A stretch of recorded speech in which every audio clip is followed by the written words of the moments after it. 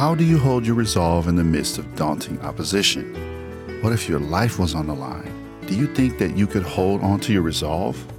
What if you had the reassurance of the Lord helping you, strengthening you, and protecting you? Could you hold on then?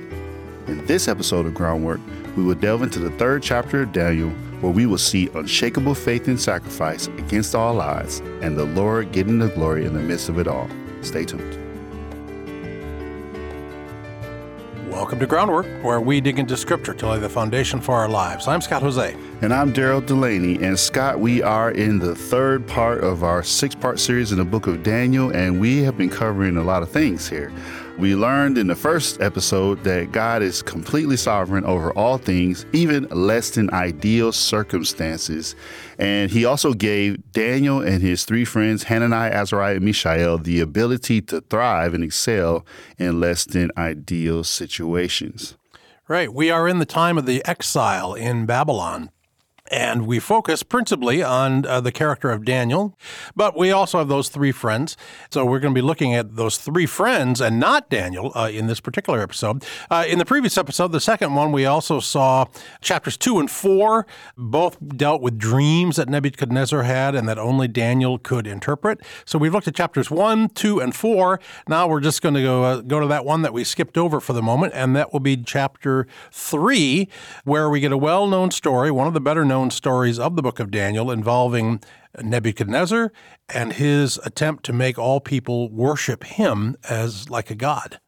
So King Nebuchadnezzar, of course, you mentioned this and I mentioned this in the previous episodes, is that he often has where he exalts himself and then he recognizes the true God as a living God due to Daniel interpreting dreams or to God doing something miraculous. And he comes to his senses. It looks like at the end of the chapter, he says, okay, the true and living God, he's the God.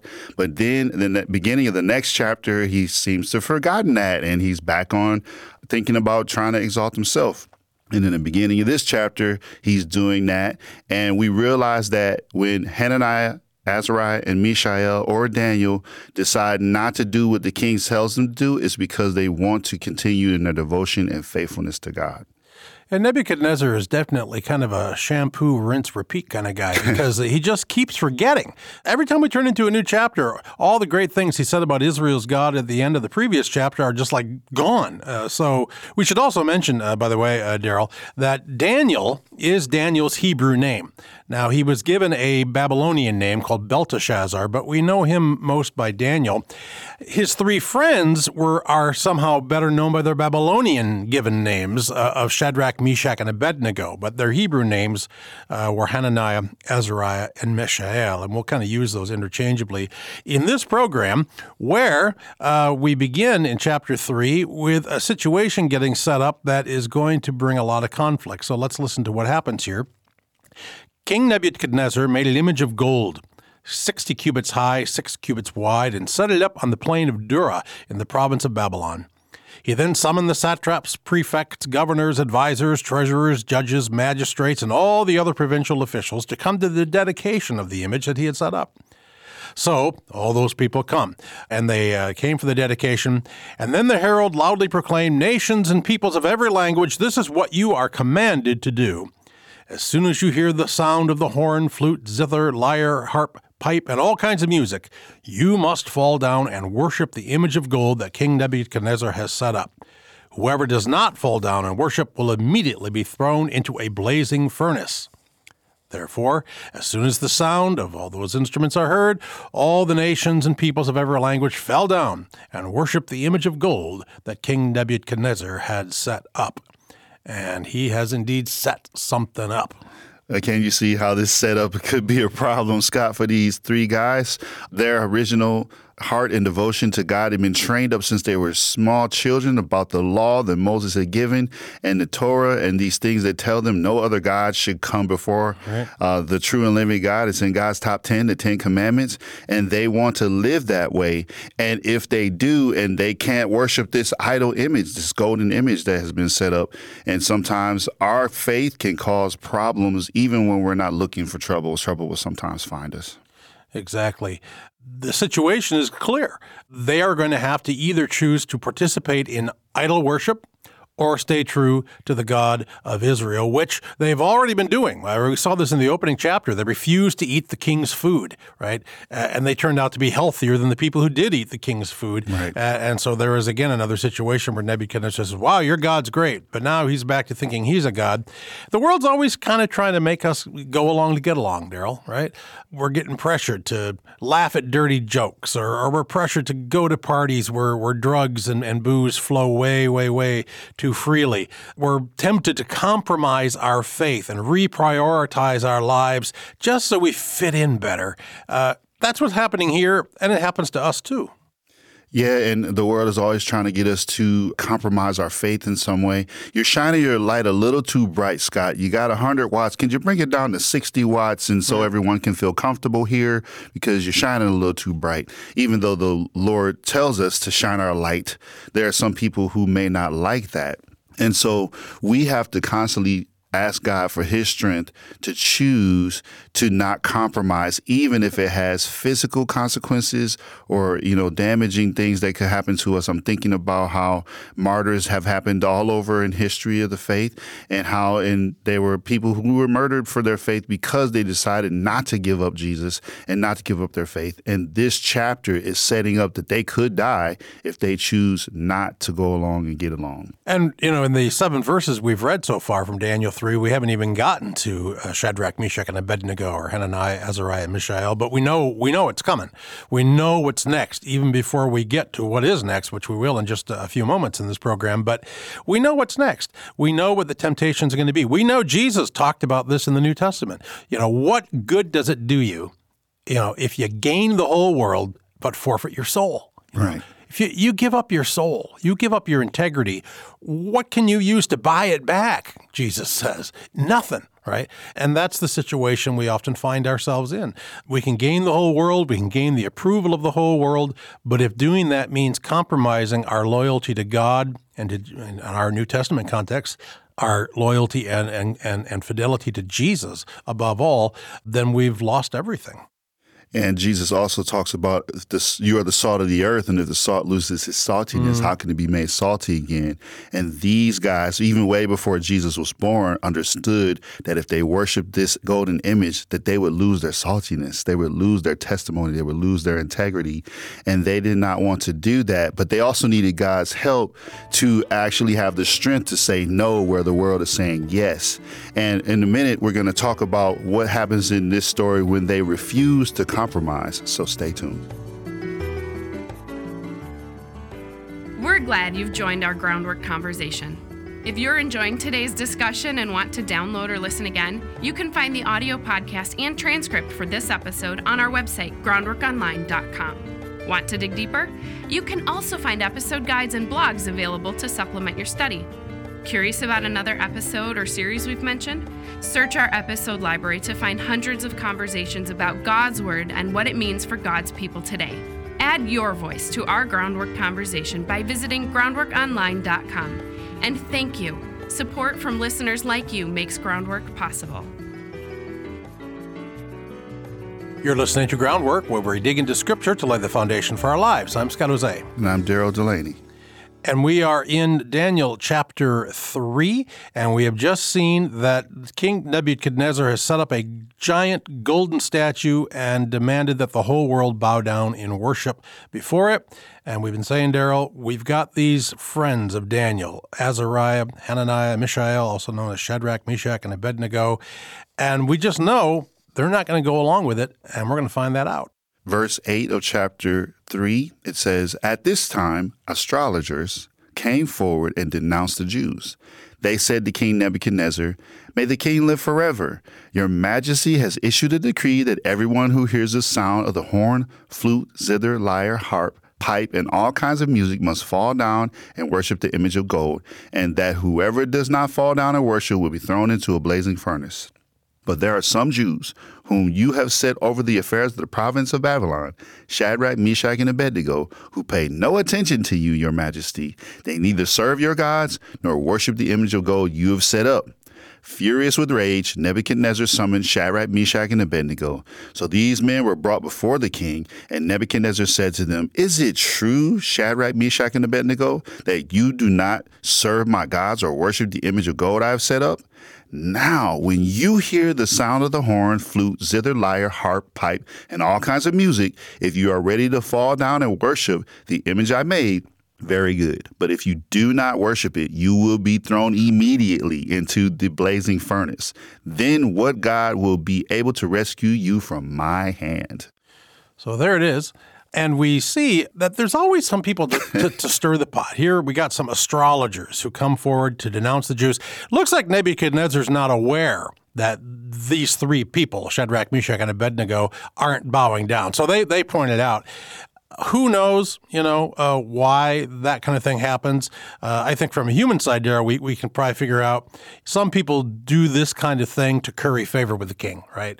Oh, you bring the king the news of something he needs to know about, and you'll get rewarded. So they're kind of, trying to make nice with the king and get in favor with him.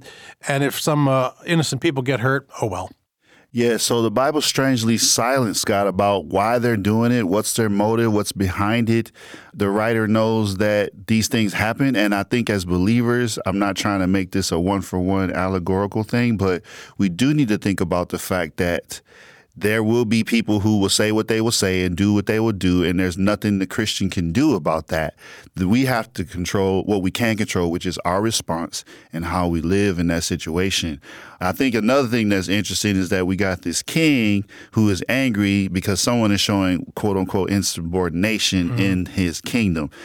He's exalted to Hananiah, Azariah, and Mishael to these positions to be in charge of things, and he will not hesitate to cut them down if they are disobedient to him. His reputation is on the line, his hubris is on the line, his pride's on the line, and because Babylon's a big kingdom, he probably doesn't micromanage all of this, but when he gets word, he's really upset because once a king makes a decree, they cannot change it.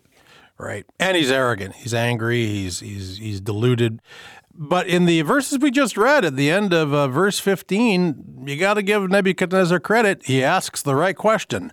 He says to Shadrach, Meshach, and Abednego, if you don't bow down, I'm throwing you into the furnace. And then he says, then what God will be able to rescue you from my hand? Well, good question. Very good question. And you're going to get an answer before this story is finished. And we all know what that answer is going to be. He has now spoken. But now let's hear, beginning at verse 16 of Daniel 3, what they say. Shadrach, Meshach, and Abednego replied to him, King Nebuchadnezzar, we do not need to defend ourselves before you in this matter. If we're thrown into the blazing furnace, the God we serve is able to deliver us from it, and he will deliver us from your majesty's hand. But even if he doesn't, we want you to know, your majesty, that we will not serve your gods or worship the image of God you have set up. So, yeah, they don't hold back. I think that the king expected them to kind of fold under the pressure here. I'm the king. I'll throw you in the fiery furnace. It's really hot. Take a look at it.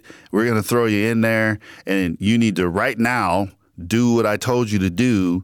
And then he doesn't expect them to disobey him twice. The first one was kind of over in another district or something, but this one was literally in his face, and he thought that he had the power to change their mind. But their devotion to God and their love for God superseded any consequence that this human could give to them.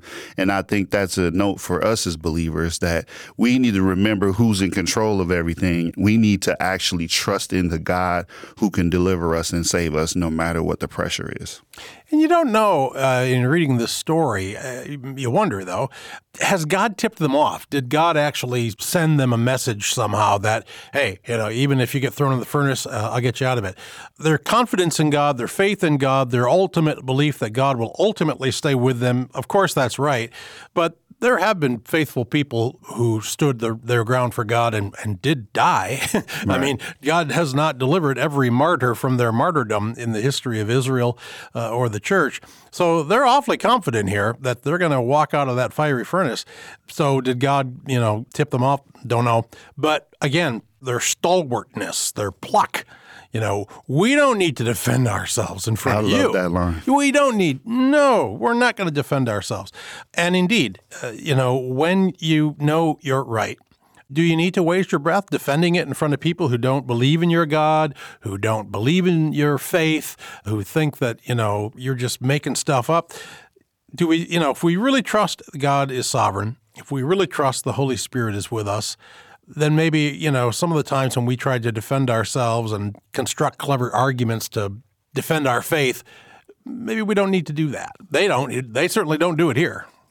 They didn't do it here because they have in their memory in the pages of the Torah, the book of Exodus, where Moses and the people are right here at the Red Sea and the Pharaoh is coming and all the armies. And the verse says, stand still and see the salvation of the Lord, for the Lord will fight for you. You need only to be still. I think that verse is one of the things they could have been, I imagine, in their minds, and they not needing to defend themselves in this matter because the Lord is their defense. He's a shield. He's a buckler. It's all over the Psalms that he is a protector. And we need to remember that God is in our corner in places where there is much opposition. But it looks like these guys are in a whole bunch of trouble, and we're going to focus on the redemption part of the story real soon, so stay tuned. What does it look like to honor and serve God in your marriage and family? Visit FamilyFire.com to discover how you can better live out your faith in the context of your relationships. At FamilyFire.com, you'll find articles and devotions curated to encourage you to stoke the Holy Spirit's flame in your home. You'll also find an online community that can help you explore what it means to follow the Holy Spirit's lead in your family as a spouse, parent, or even an in-law. Join the community and be encouraged at FamilyFire.com.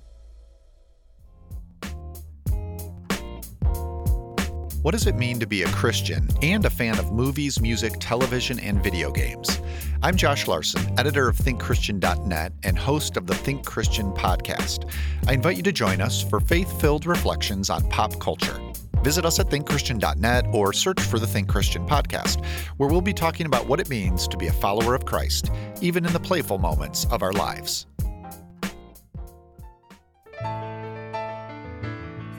I'm Scott Jose, along with Daryl Delaney, and you're listening to Groundwork and this third episode in a 6-part series on the book of Daniel. And we are in Daniel chapter 3 and the well-known story of the blazing furnace and of Shadrach, Meshach, and Abednego, or their Hebrew names, Hananiah, Azariah, and Mishael.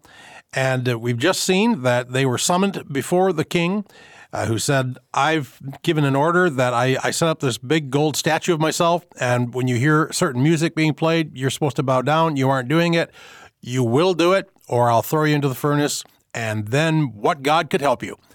And they have replied saying, our God can help us, and our God will. We're not going to argue about this with you, and we're not going to bow down. So that's where we are. And then we read this part that picks up in verse 19 where it says, then Nebuchadnezzar was furious at Shadrach, Meshach, and Abednego, and his attitude toward them had changed. He ordered the furnace heated 7 times harder than usual and commanded some of the strongest soldiers in his army to tie up Shadrach, Meshach, and Abednego and throw them into the blazing furnace. So these men, wearing their robes, trousers, turbans, and other clothes, were bound and thrown into the blazing furnace. The king's command was so urgent, and the furnace was so hot that the flames of the fire killed the soldiers who took up Shadrach, Meshach, and Abednego, and these 3 men, firmly tied, fell into the blazing furnace. Then King Nebuchadnezzar leaped to his feet in amazement and asked his advisors, weren't there 3 men that we tied up and threw into the fire? They replied, certainly, Your Majesty. He said, look, I see 4 men walking around in the fire, unbound and unharmed, and the 4th looks like the son of the gods. Man, that's one of my favorite parts of this passage, Scott. It's really powerful to see, even though King Nebuchadnezzar is angry about them refusing to follow his orders, and then they get thrown into the furnace, there is someone else in the fire.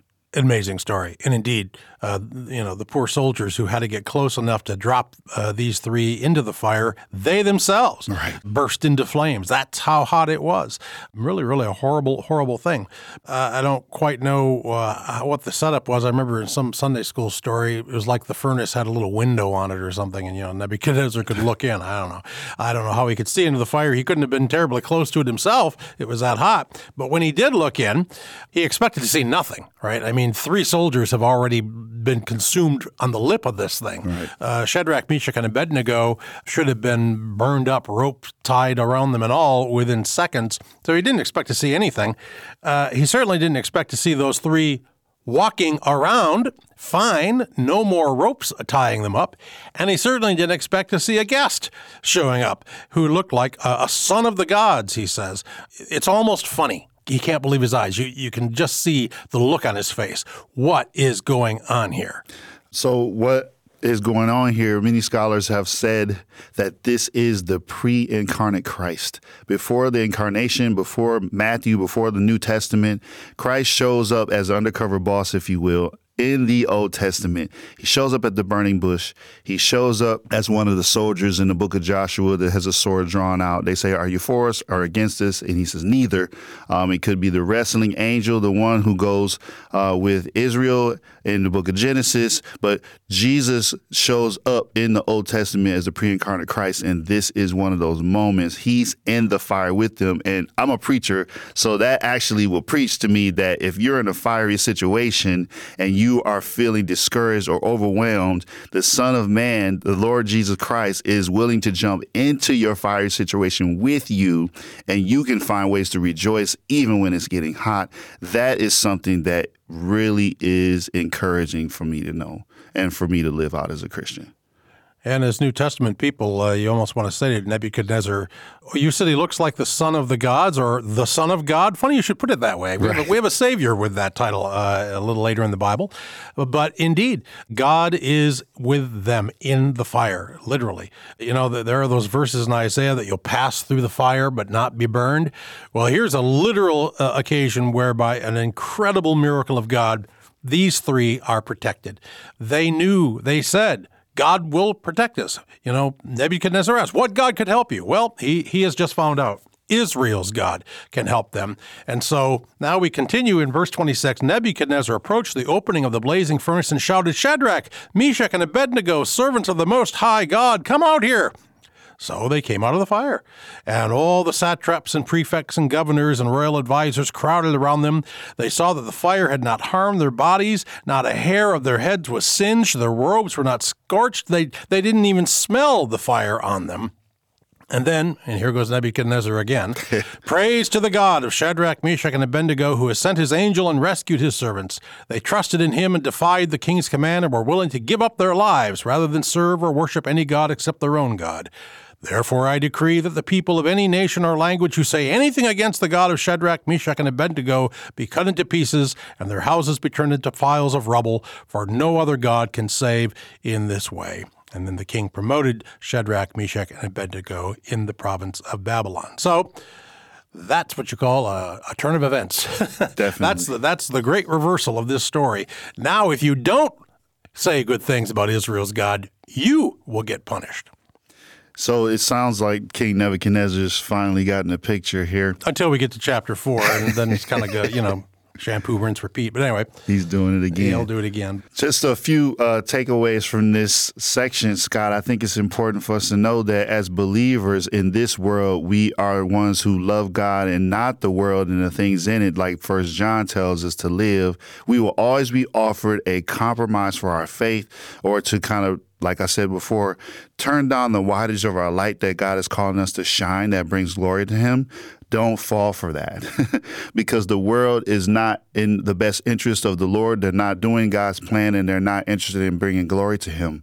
We're Christians, and we are called to be ambassadors, and we're called to bring light to him and glory to him. It's going to be hard for us, but we need to have his strength to help us with that. And when we are tempted to compromise, and we are, as Shadrach, Meshach, and Abednego were, if we stay steadfast to God, we know God will stay steadfast to us. Whatever the world might do to us, and yes, we might die, but as Jesus said, even if you die, if you believe in me, you will live, because I am the resurrection and the life. And indeed, God does stay with us through the fire we face, the metaphorical fire, maybe something akin to literal fire, but God is always there, and that is the great encouragement we take away from this story in Daniel 3. Thanks be to God. Well, thanks for listening and digging deeply into Scripture with Groundwork. We're your hosts, Scott Jose and Daryl Delaney, and we hope you'll join us again next time as we read the story of the writing on the wall in Daniel chapter 5. Connect with us at groundworkonline.com. Share what Groundwork means to you. Make suggestions for future Groundwork programs. Groundwork is a listener-supported program produced by Reframe Ministries. Visit reframeministries.org for more information. Our recording engineer is Dot Morris. Our senior producer is Courtney Jacob.